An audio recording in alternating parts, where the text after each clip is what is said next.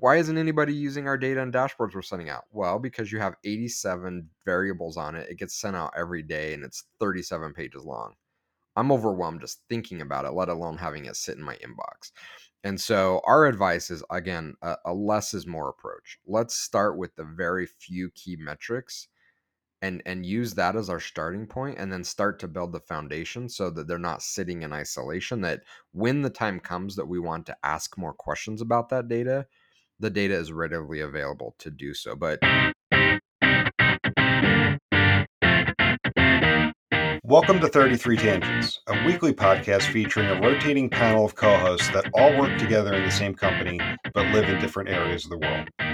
The discussions cover a wide variety of topics, from digital analytics to working remotely to current happenings in business and technology. Our regular day-to-day conversations often go off in various directions, and the goal of this podcast is to share our ideas and find new ways to engage with others.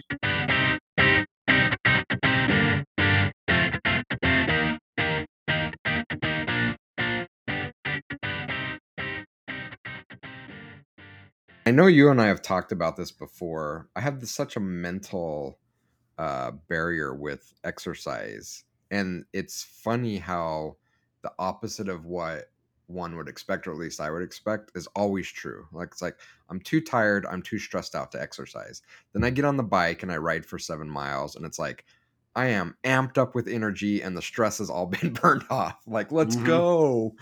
But Yeah. convincing myself to like get on it. I'm on a 2-day streak of 7 miles a day, so I'm gonna go right after we record today. So Nice.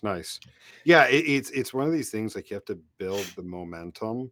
And it's so easy sometimes in the morning. Like, I'm trying to get better. Like, I got myself into a rut with the summer where I sleep in a little bit later. But I sleep in, instead of getting up at 5:45, it's getting up at 7:15. yeah, Come down, get the coffee going.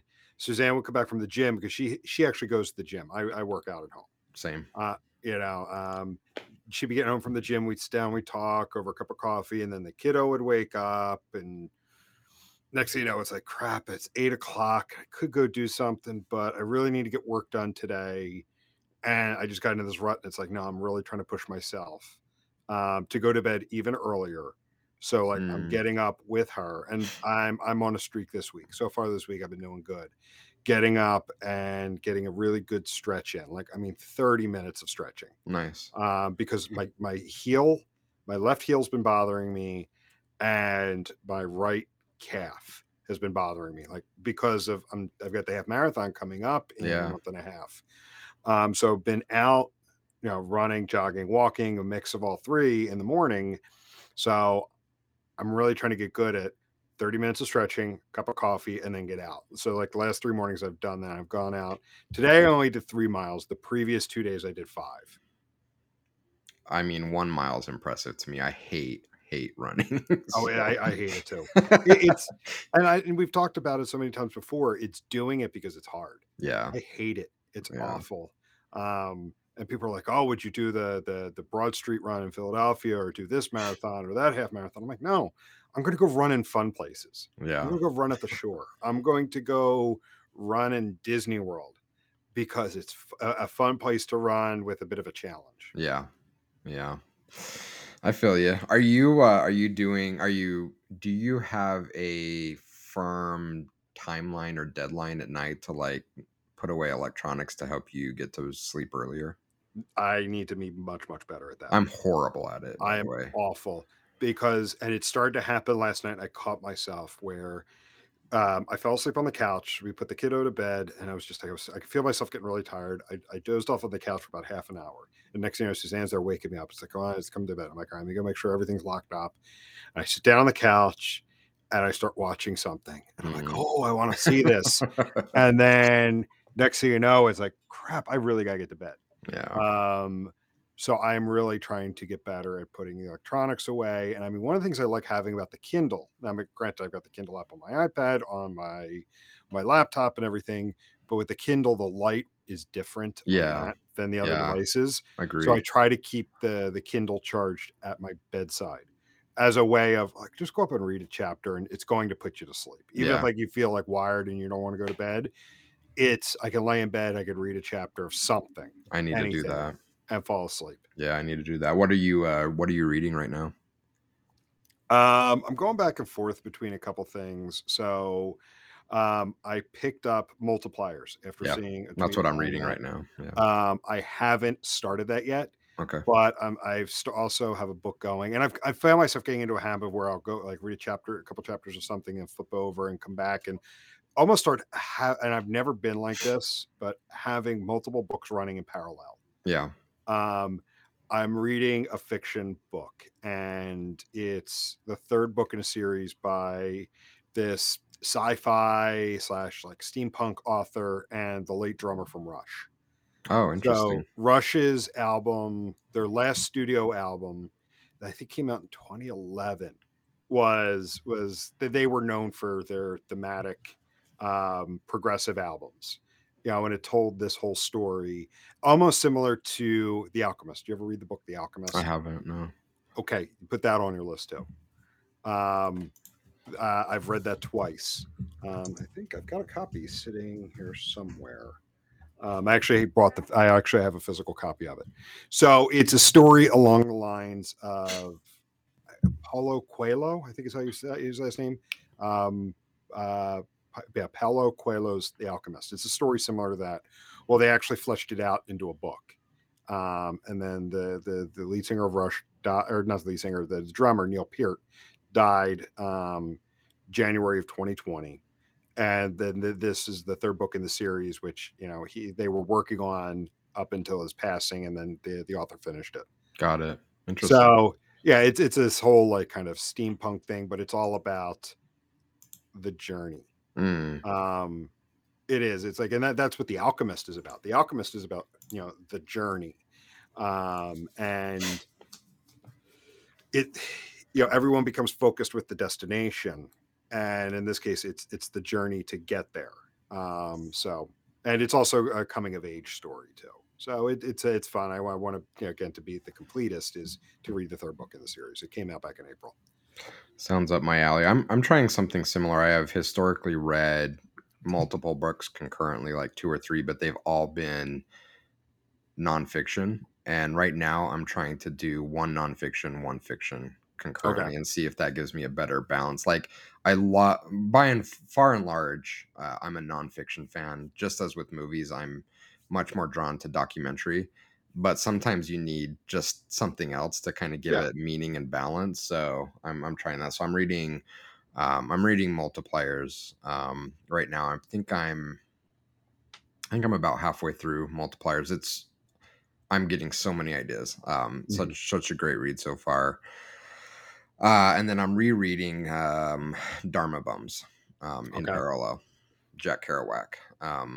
So we'll see if this makes it more meaningful, more enjoyable to read concurrently, but one fiction, one nonfiction. Nice. Yeah, yeah. So that's what I've got going on, and I'm gonna try. I've got the Kindle as well, and I agree the lighting is really nice. I'm gonna try to like as hard as it is, put my phone on the charger far away from me. And if I Hmm. need something, have the Kindle there, read a chapter or two, and then because I'm in this bad habit of going down rabbit holes on YouTube on my phone late at night of Yeah. just all sorts of weird content. So and I've It's been so all over easy the to place. fall into that. It is. I've been like, and it's so disconnected right now. Like, I'll get in bed and I'm like, I'm tired, and then I'll pick up the phone and then I watch a bunch of chess breakdowns. So I watch this guy that breaks down chess games between grandmasters, and it's super entertaining to me. I'm horrible at chess, but I enjoy watching it. Then I've been watching police interrogation videos. And then I've been watching city skyline builds. Oh, you've told me about that. I've Yeah, looked up a it's couple of those. so calming and relaxing to me though to watch Yeah. those builds. My guilty pleasure is like those areas where they have like the live camera set up. Oh yeah, yeah. So there's this whole thing, it's called Virtual Railfan. Um, and they have a subscription on their website, but then they have live cameras set up at like all these different kind of like interesting train stations and crossings and whatnot. And they have a free version streaming on YouTube. Mm, Um, and it's so much fun because they've got one. posted this little short line railroad's a tourist destination up in close to, it's not necessarily central Pennsylvania, but getting towards central Pennsylvania, up in that area. They've got this great little town in Kentucky where the train, a freight train, not like a small passenger train or a trolley, a full size freight train runs right down the street Oh, wow. of right down the middle of Main Street. It's called LaGrange. The town's called LaGrange, Kentucky. Hmm. As they've got a camera set up, and you can see it. Like, I mean, it's seriously like, you've got people driving, and next thing you know, the train's coming behind you, and you got to pull over and get out of the way. That's crazy. Yeah, it's insane like that. They're known for that. So they've got stuff like that. Like, that's kind of fun and cool to sit and watch, and so that's one of my guilty pleasures. When I was into watching the guy that cleared drains, were you the one that turned me on to the real-time train ride in between two European Yes. cities that was like 5 hours long? Yeah, Oslo. Yeah, that was The awesome. Yeah, she records, so she what she does is she records it and then schedules it, and then it goes out as a live broadcast, because you could do that with YouTube. You Yeah. can set your video as a premiere, so then when it first publishes, it streams it. So anybody who clicks on it picks up on where it is in the stream, Ah, and then right, you right, can go right. back and watch it from the beginning later. So that's what she does is she mounts like a GoPro at the front of the train on the shifts that she's working as the engineer, and then records the whole run. So Mm, in the winter, you get all of the winter runs. very cool. Yeah, there's just so much amazing content on there. There is. Yeah. It's a lot of fun. Yeah. Well, should we get into our main topic here? Yeah, yeah. And I really don't have a transition, so we're just going to jump right into it. Um, so well, actually, there could be a bit of a segue here. You were just talking about content, so publishing and distributing data. That's what I want to talk about today. Okay. So I want to continue our topics around the job of analytics.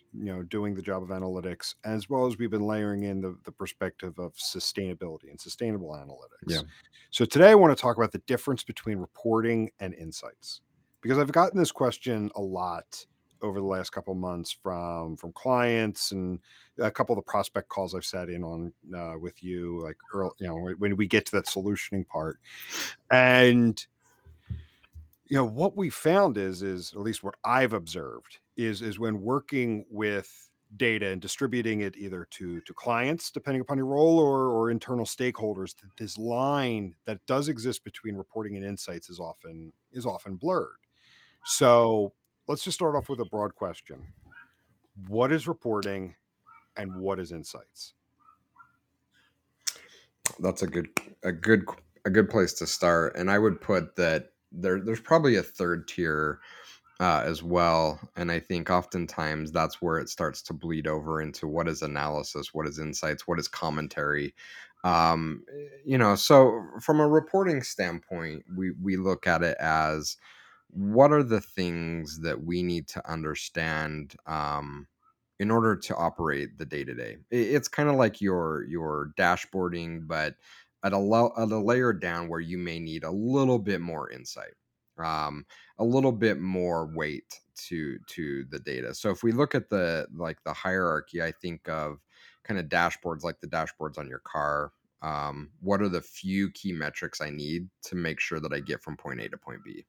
And that's where I think a lot of companies trip up is, and I think we've talked about it before. We worked with this company that said, "Hey, we're having a hard time getting people to actually read our dashboards." I'm like, "Well, talk to me about what you're doing." It's like, "Well, we send them out every day." And it's like 18 pages long of this like massive Excel spreadsheet with Hmm. 86 different measures on. I'm like, that's not a dashboard. What the hell? Like, no wonder they're not looking at. So if we look at the hierarchy, dashboard is like your very distilled metrics of the critical things you need to get from point A to B. Am I going to run out of gas? Am I going too fast and going to get a ticket? Is my engine overheating? Reporting is going to take it a level down from there in order for us to understand a bit more insight into some of those key measures. So think about I'm on a road trip and my check engine light comes on, so I pull into the AutoZone and grab their computer and slap it on my car. It's like, oh, air code XYZ means that you have an engine overheating problem, and kind of giving you some more detail around that. So oftentimes we look at reporting as dashboarding, where we send out the reporting on a cadence and we expect people to look at it and consume it, but they don't, right? So if you think about just your day-to-day life, you know do you get reports and consume it? I'm trying to think where I get reports a lot. For me, it's from my bank. It's like Yeah. if you've ever bought, whether it's your savings account, or if you have an investment. We have a 401k through 33 6, so you get stuff from there based on which securities or what investments you've purchased.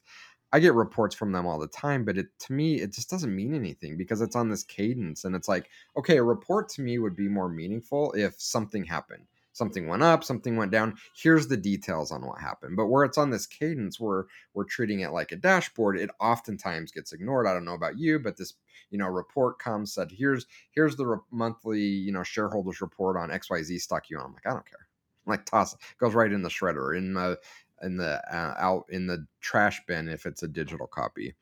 So let's talk about what reporting should be, and then how it starts to move down that path of insights. Again, I struggle with reporting being on a cadence of like, you get this every day. Now it can be on a cadence, but something more meaningful around why we're consuming it, and taking the time to then say, this isn't just something for us to look at and say, oh, that's neat. It really needs to be combined with some sort of insight. And this is where we see a lot of companies struggling, is they provide what they call commentary. I don't know if you've heard that term or you've seen it before, but I've seen it's, it. Yeah. hey, let's put together a report in Google Analytics, and before we send it out to stakeholders, we'll put some commentary on it. Hey, you'll notice here that conversion rate went up by 0.5%. Really, what commentary is just that, right? There's not a lot of depth of insight into why. It's just kind of pointing out what may be the obvious. Hey, this went up, this went down. You may want to look into that deeper. um, what really needs to happen in these cadences of reporting is going from commentary to insight. And what insight is really starting that analytical process to ask and answer questions of, okay, we see that the conversion rate, week over week or month over month, whatever our reporting cadence is, went up 0.5%. Why did that happen?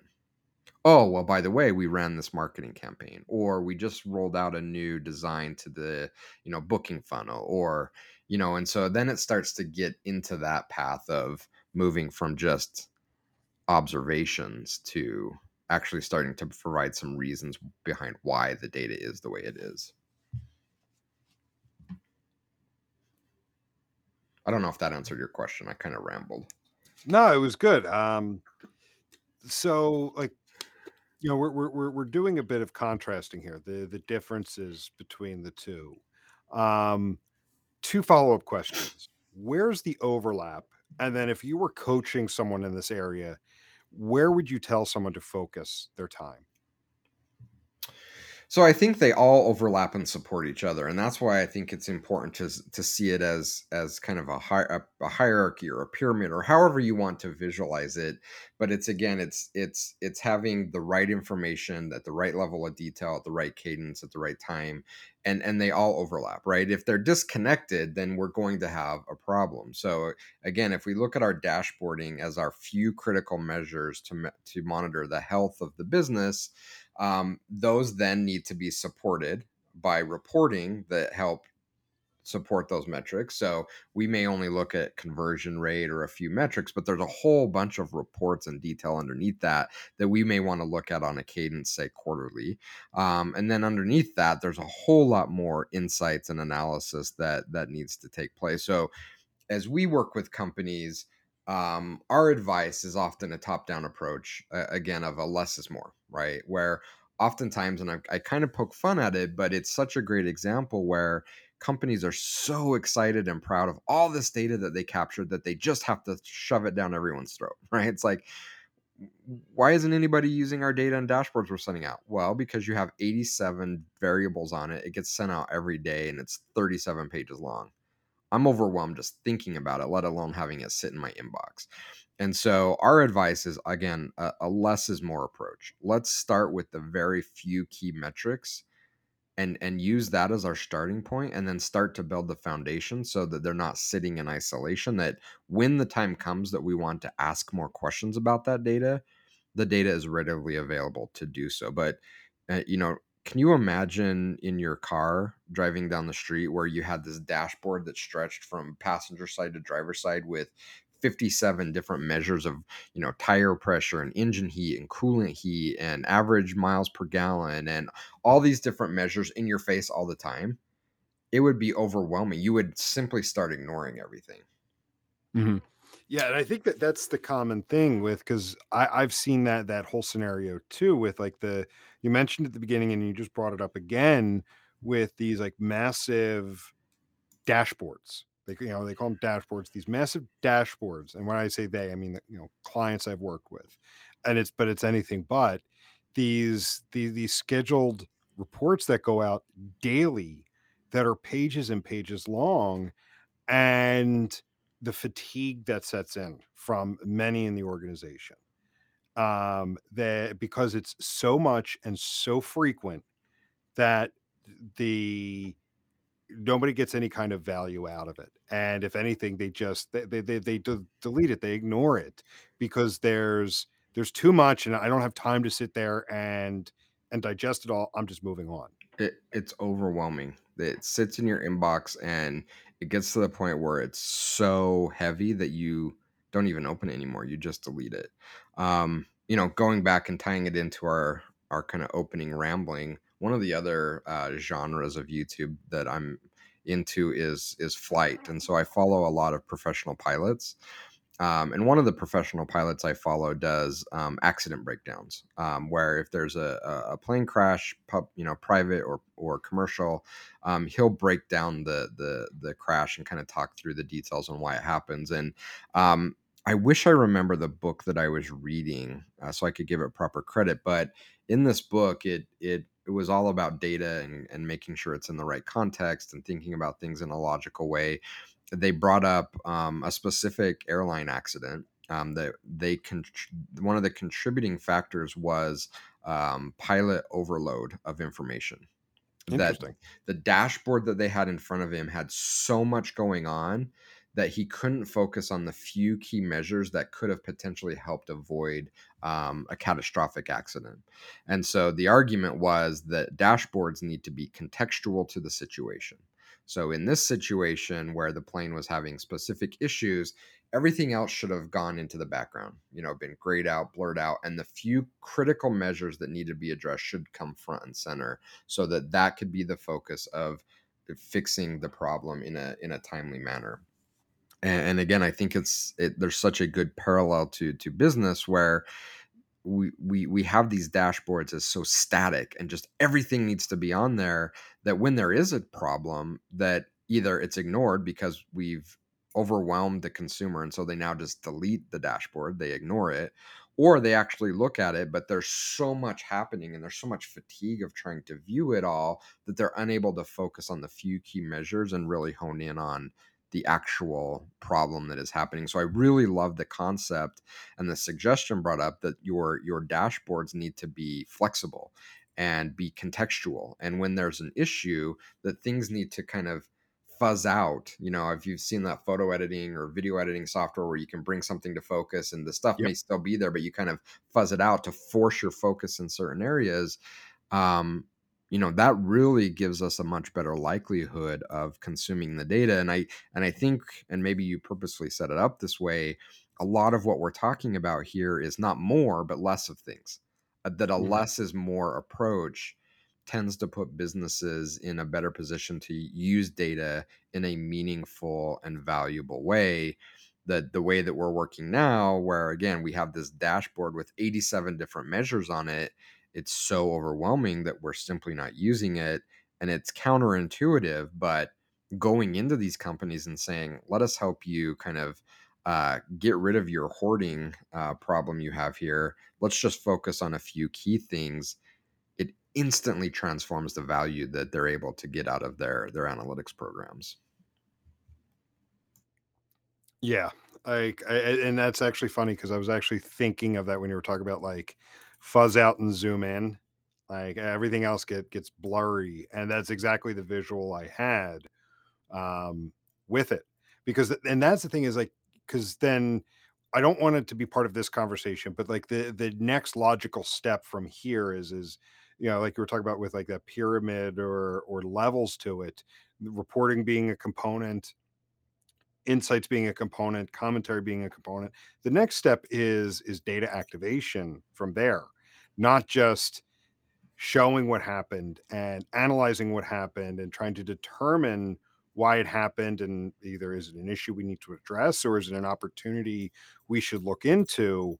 um Even not just the issues, but get what gets lost even more are those opportunities because you're focusing on such mundane stuff. And I'll go back to one example I had of this client daily dashboard that went out. It had like pathing on search terms. And it's like, okay, that's great if you want to dig into it. You want to have some kind of workspace to look into it to see if you pick up any trends, but that should not be part of a daily dashboard because then you're going to blur out say other opportunities where a an easy optimization opportunity has usually been just looking at null search terms. That's what I coach a lot of clients on. That's one of the first things you want to make sure you're capturing is what are people searching for that return no results. Yeah. So if you have all of these weird derivatives of various dimensions, pathing on search terms and whatnot, you lose the opportunity of saying, we're seeing an increased trend of people searching for this product, which we don't have the specific one, but we have something similar. Hmm. Yeah, I mean, I think that is a great example, and I'd actually throw out there that part of this over instrumenting or over designing the data distribution strategy is either consciously or subconsciously by design on purpose. Ooh, I'm And interested by with the on purpose part. yeah, and this is probably going to go down a path that's way outside the scope of this conversation, so we should probably earmark it for a future episode. But I've been thinking a lot about um, the people in organizations, and specifically within analytical roles, um, how they think about their job day to day. And I was forced to wrestle with this question last week when I was very blunt with the feedback I provided to one of our clients and was told as much. It's like, wow, you kind of don't hold back there, do you, Jason? You kind of just gave it to us. And I was kind of struck by that. I'm like, is that a is that a problem? And I honestly didn't understand, why that was such a shock. And I talked with various colleagues, and I talked with our one of our business advisors, and one of our business advisors said to me, "Well, you're wrong in this sense, Jason. You're not normal in that um, that that kind of approach is scary for lots and lots of people in analytics organizations, in that the minute that they start sticking their neck out or putting the spotlight on themselves, there is an introduction of a fear factor in which perhaps their employment may be in jeopardy. And that we have to remember that for many, many people, especially at these large companies, that their primary goal is to protect their livelihood, their job, and anything that can be done to put the spotlight on them could potentially put that in question. And so, what I've been wrestling with, and I'm going to go back to, I think, a Michael Helbling quote or tweet that someone sent to me as I was talking about this. They said, "Oh, this sounds like a tweet Michael Helbling put out." When I was talking with them about it, because I was saying, listen, I think one of the reasons why data activation becomes such a challenge is that instrumentation, sending out dashboards and reports is low risk because we can just churn through this forever. Constant state of implementation, re-implementation, sending out reports, there's low risk. But the minute I stick my neck out and say, wait a minute, I have some observations and some things that we can do different in the business, now all of a sudden I put a target on my back. And as someone that may operate from a state of fear, does that target now put my livelihood and my job in jeopardy? So let me see if I can go back through my notes really quick. If I can't find it, we'll go on. But I want to see if I can find this tweet from Michael, to give him proper credit. I don't know if he was thinking about the same thing I've been thinking about, But it did kind of, here it is. It did kind of hit. So this was August 18th, so just a few days ago. So I'll just read it word for word. We call it data democratization, but in reality, companies are trapped by cultures that don't support innovation and change, and that's why data doesn't get used. The minute anyone tries anything new, they get destroyed by the politics of their org, and no amount of data will fix it. And while it's a slightly different take or nuance, I think we're saying the exact same thing, right? That, whether we're focusing on democratization or data activation, really using the data. The minute anyone starts doing that, the politics of the organization um, destroy them. Which, again, if you're in a place where you don't feel safe and comfortable, you're like, oh, now my job's at risk. Now my livelihood is at risk. I don't want to stick my neck out. So we get stuck in these endless cycles of reporting. And that's why these dashboards get so big and bloated, because we don't know how to take that next step, or we do know how to take that next step to actual insights, but we don't want to do it because we're sticking our neck out and putting ourselves at risk by doing so. And I think it's very, very unfortunate, but I think it's a very real conversation we need to have, as one of the reasons why we see so many companies stuck in these endless cycles of re-implementation and reporting and never truly get to data activation. It's not a more data problem, it's not a technology problem, it's a people and process problem. Yeah. Yeah, I like that. I just earmarked that for a future episode. So let's definitely dig into that more. But to kind of wrap it up there, as you're talking, I'm reminded of that saying of, "Well, we've always done it this way." Hmm. When the minute people start to challenge, that's the first line that comes out is, "Well, we've always done it this way." Yeah, and not only that, we've gone out of our way to not expose change. Um, this is one example of a company we worked with. How years ago went in and analyzed their conversion funnel, and I said, this data looks really, really bizarre and foreign to me.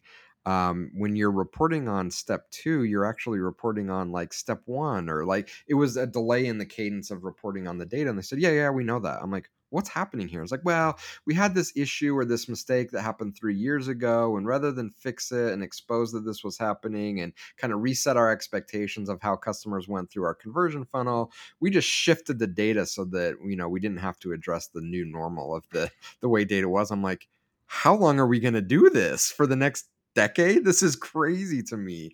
But again, if I'm being forced to be more empathetic, I'm like, okay, I understand it though now. That the analytics team would rather kind of paper over it and try to hide that issue, rather than going back to the business and saying, hey, we're trying to make this data cleaner, and in our investigation we found some issues that are going to change how we analyze the data. Now they've got a target on their back. So it's like, it's just better to kind of fudge the data and make it look like good, even though it's bad, because we don't want to, ultimately these people, they don't want to get yelled at. They just want to do their job and go home and get Yeah, their paycheck. exactly. So, and they get yelled at a lot. And so anyway, I think, it's an interesting topic where we're focused on data activation and the different layers of data distribution. um but I think it's a very pertinent topic where we start moving from dashboards to reporting, that there's a very real breakdown happening here, like, not from a data perspective, not from a amount of data perspective, not from a technology perspective, but because there's this people and process issue, that people don't feel safe in their job when they start to cross over from reports to insights and recommendations, and so they stay at that level.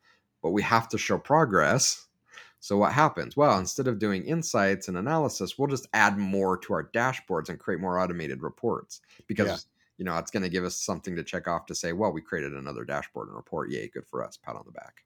Mm. Well, you started to answer my next question. Is again going back to now again comparing reporting and insights. The next question I had is how is the actual distribution between the two different? And if from what I'm hearing here, it's not always a mechanics thing. It is truly a cultural thing. Yeah. I think yeah. Because then the risk between the 2, depending upon the type of culture you're in, changes dramatically. Yeah, I think you hit the nail on the head. It is a cultural thing. It's a people thing, in that um, if I'm sending out a report, if I'm sending out a dashboard, I'm gonna kind of wash my hands of that. It's like, oh, you do what you want with it. I'm not saying anything. I'm not making any drawing any conclusions. Not making any recommendations. Not giving any insights. Mhm. It's here's the data. Like, you do what you want with it. Kind of wash my hands of it. The minute I step over that line and I now start to provide in, and again, that's why I think so many companies get stuck on this commentary step, right? Like, well, it went from 5 to 10. So I can say the data went up. It went up by 5 points. I'm not making any kind of conclusions. I'm just giving you commentary on what is clear in the data. I feel safe with that. But the minute you go from commentary to insights, you've now exposed yourself, right? You now put this target on your back.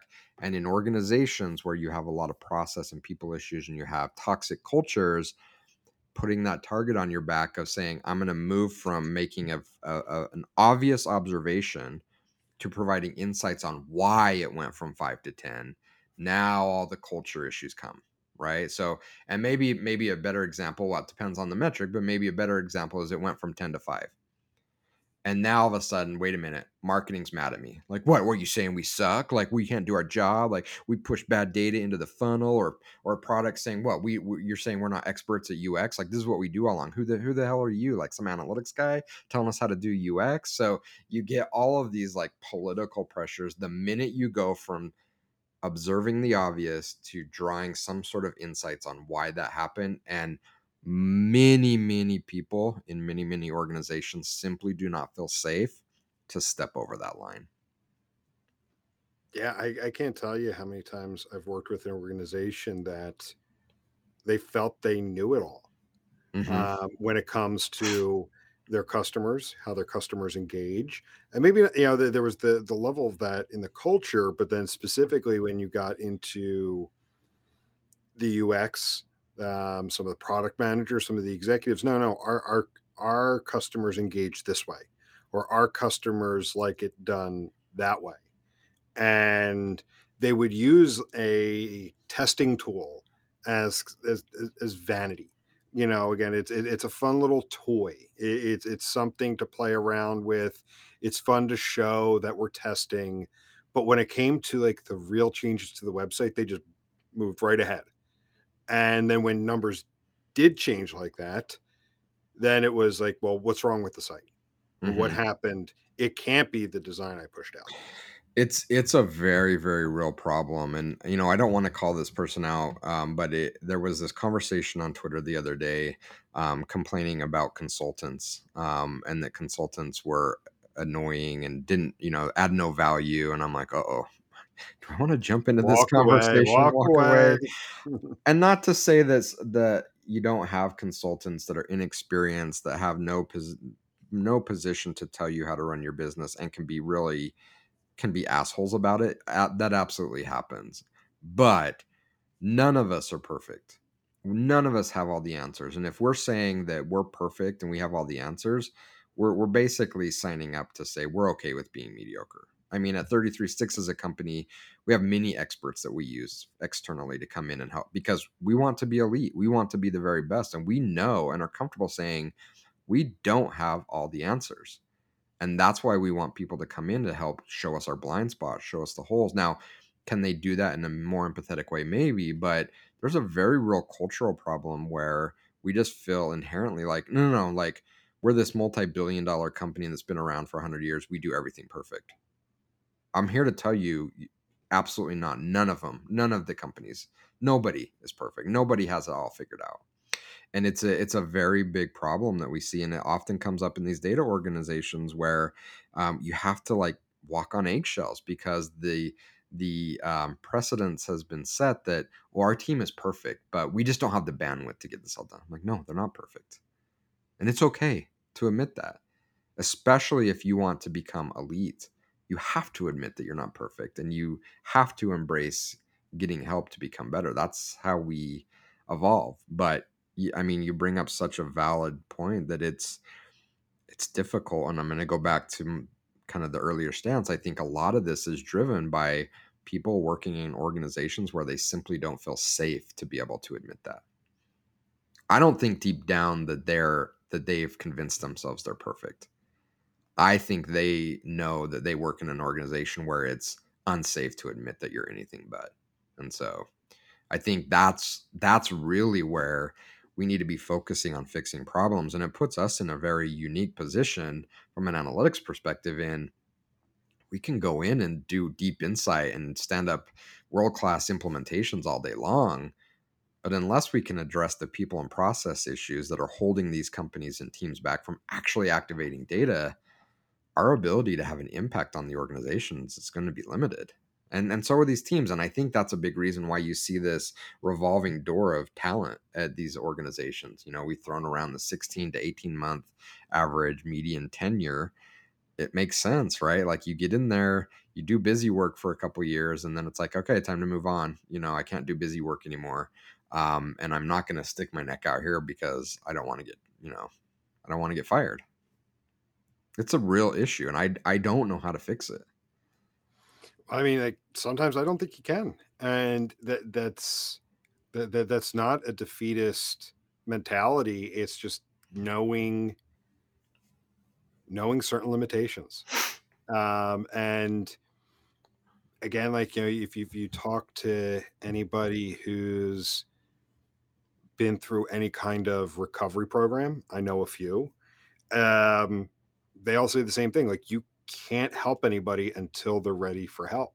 Yeah. Trying to help anybody who doesn't want help, who doesn't think they need help, in this case organizations, with trying to understand their business, if they don't want it, no matter what you say, no matter how direct you are, no matter how flashy the presentation, they don't want to hear it. Yeah. And honestly, that's why I'm so excited about the approach that we've decided to take, which is a people first approach, because people create cultures, people create process. I don't want to say it would be easier, but it would be easier for us to just do the work, Mm-hmm. do this implementation, do this analysis, knowing that we're not really having the impact that we could be having because we're showing work and we're going to get paid for it. But I think we fundamentally care more to just, I'll just call it out, half ass it. And so, the approach that we've decided to take is focusing on people and addressing those problems is incredibly hard and challenging. And some days it's like, I just don't want to do this anymore. But if we're truly going to have an impact, that's what has to be addressed. Otherwise, we're just playing around, Mm-hmm. unfortunately. You mentioned half-assing it. Have you heard the new buzzword?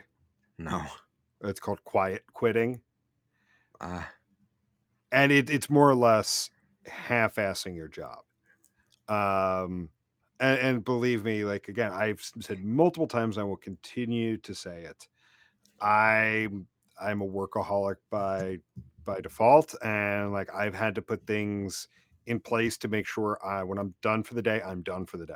yeah. Like I've told you before, like one of the things I do at night to make sure I actually go to bed is I have the Wi-Fi turn off. I have the Mhm. Wi-Fi in the house turn off. So this way I can't work on my laptop to do work after 11 p.m. Smart. Like, so like, I mean, the TV, we have the Apple TV hooked up to it. That's hardwired. I've run cables to the box, to the router and everything for that. Yeah. But no, the TV turns off at night, or the Wi-Fi turns off at night. So, because there at one point I was doing work until 12:30 at night, 1 a.m. just because it's like I got to get stuff done. I got to do work. I got to show progress or whatever. Um, but anyway, so we're going back to this whole concept of quiet quitting. It's people are talking about like, well, I'm leaving at 5. Well, hey, listen, I've gotten much better at when my day is done, my day is done. Yeah. Not checking email at night, not responding at night, and hey, listen, I can get that. But what it really is it's half-assing your job.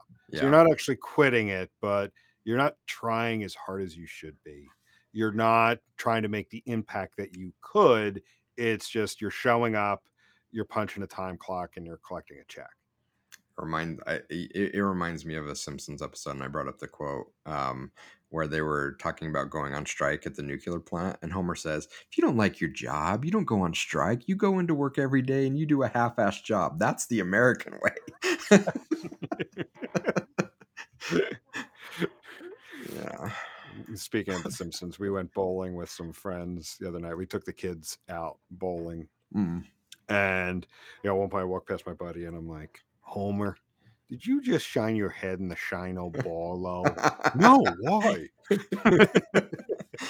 Classic episode. Such a brilliant, and I'm going to date myself. I first started watching it when it was on the Tracy Ullman show as a skit. So amazing run by that franchise. Yeah, good stuff. So cool. All right. So let's go ahead and wrap up here. I do like the idea of, I want to continue the conversation around, taking the risk that, happens when you start to move beyond just basic reporting. Because when you're talking about that, the reason why I want to talk about that more is we've touched on it with implementation and why implementations become so bloated, because it is so easy to show progress in analytics by saying we deployed this new rule or we deployed this new dimension. We have these new metrics available, but nobody's using what you've done before. So it's the same concept. So I want to continue that conversation. Cool. All right, then. Well, good chat today. We'll go ahead and wrap up there and talk to everyone later. See ya.